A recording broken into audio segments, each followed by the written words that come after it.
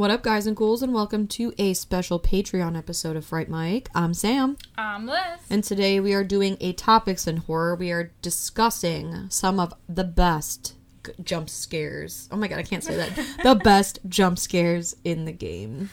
There's a lot.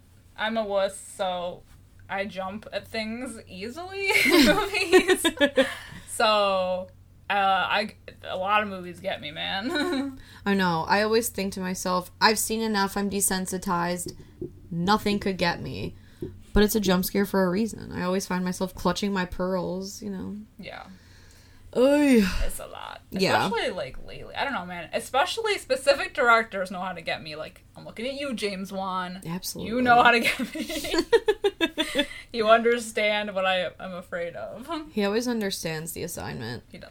I like that he doesn't rely on a jump scare, but he knows the appropriate place to put it. Yeah, that's the thing about jump scares. They get out of hand. Mm-hmm, mm-hmm. When you have a movie that's heavily relying on jump scares, I think that's gonna turn more people off than not.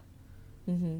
But they can, when they're done effectively, they're good and they're memorable, and like that's what people want. Yeah. You know. But you hate to see a movie that's only relying on jump scares. Yeah. It's irritating. There's a movie on my list where I literally wrote giant cheesy jump scare of a movie. I'll just say it right here. The Lazarus Effect.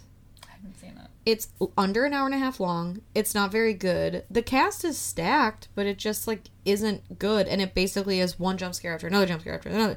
And it's not done well, so you see them coming, so you're not even scared, but you can tell that that's what they were going for, and I was like, you have no material, and that's why you keep relying on these cheesy jump scares. It just doesn't work. I want substance. Yes. Like, yes. I'm not a film snob, but I want, like, creepy imagery, like, something that will stick in your brain more than just... like the cat jumping out of the closet. Exactly. You know, someone standing behind the fridge. The old medicine cabinet jump scare. Yeah. It's all old and it's all been done so many times and you know what's gonna happen. You're just anticipating it.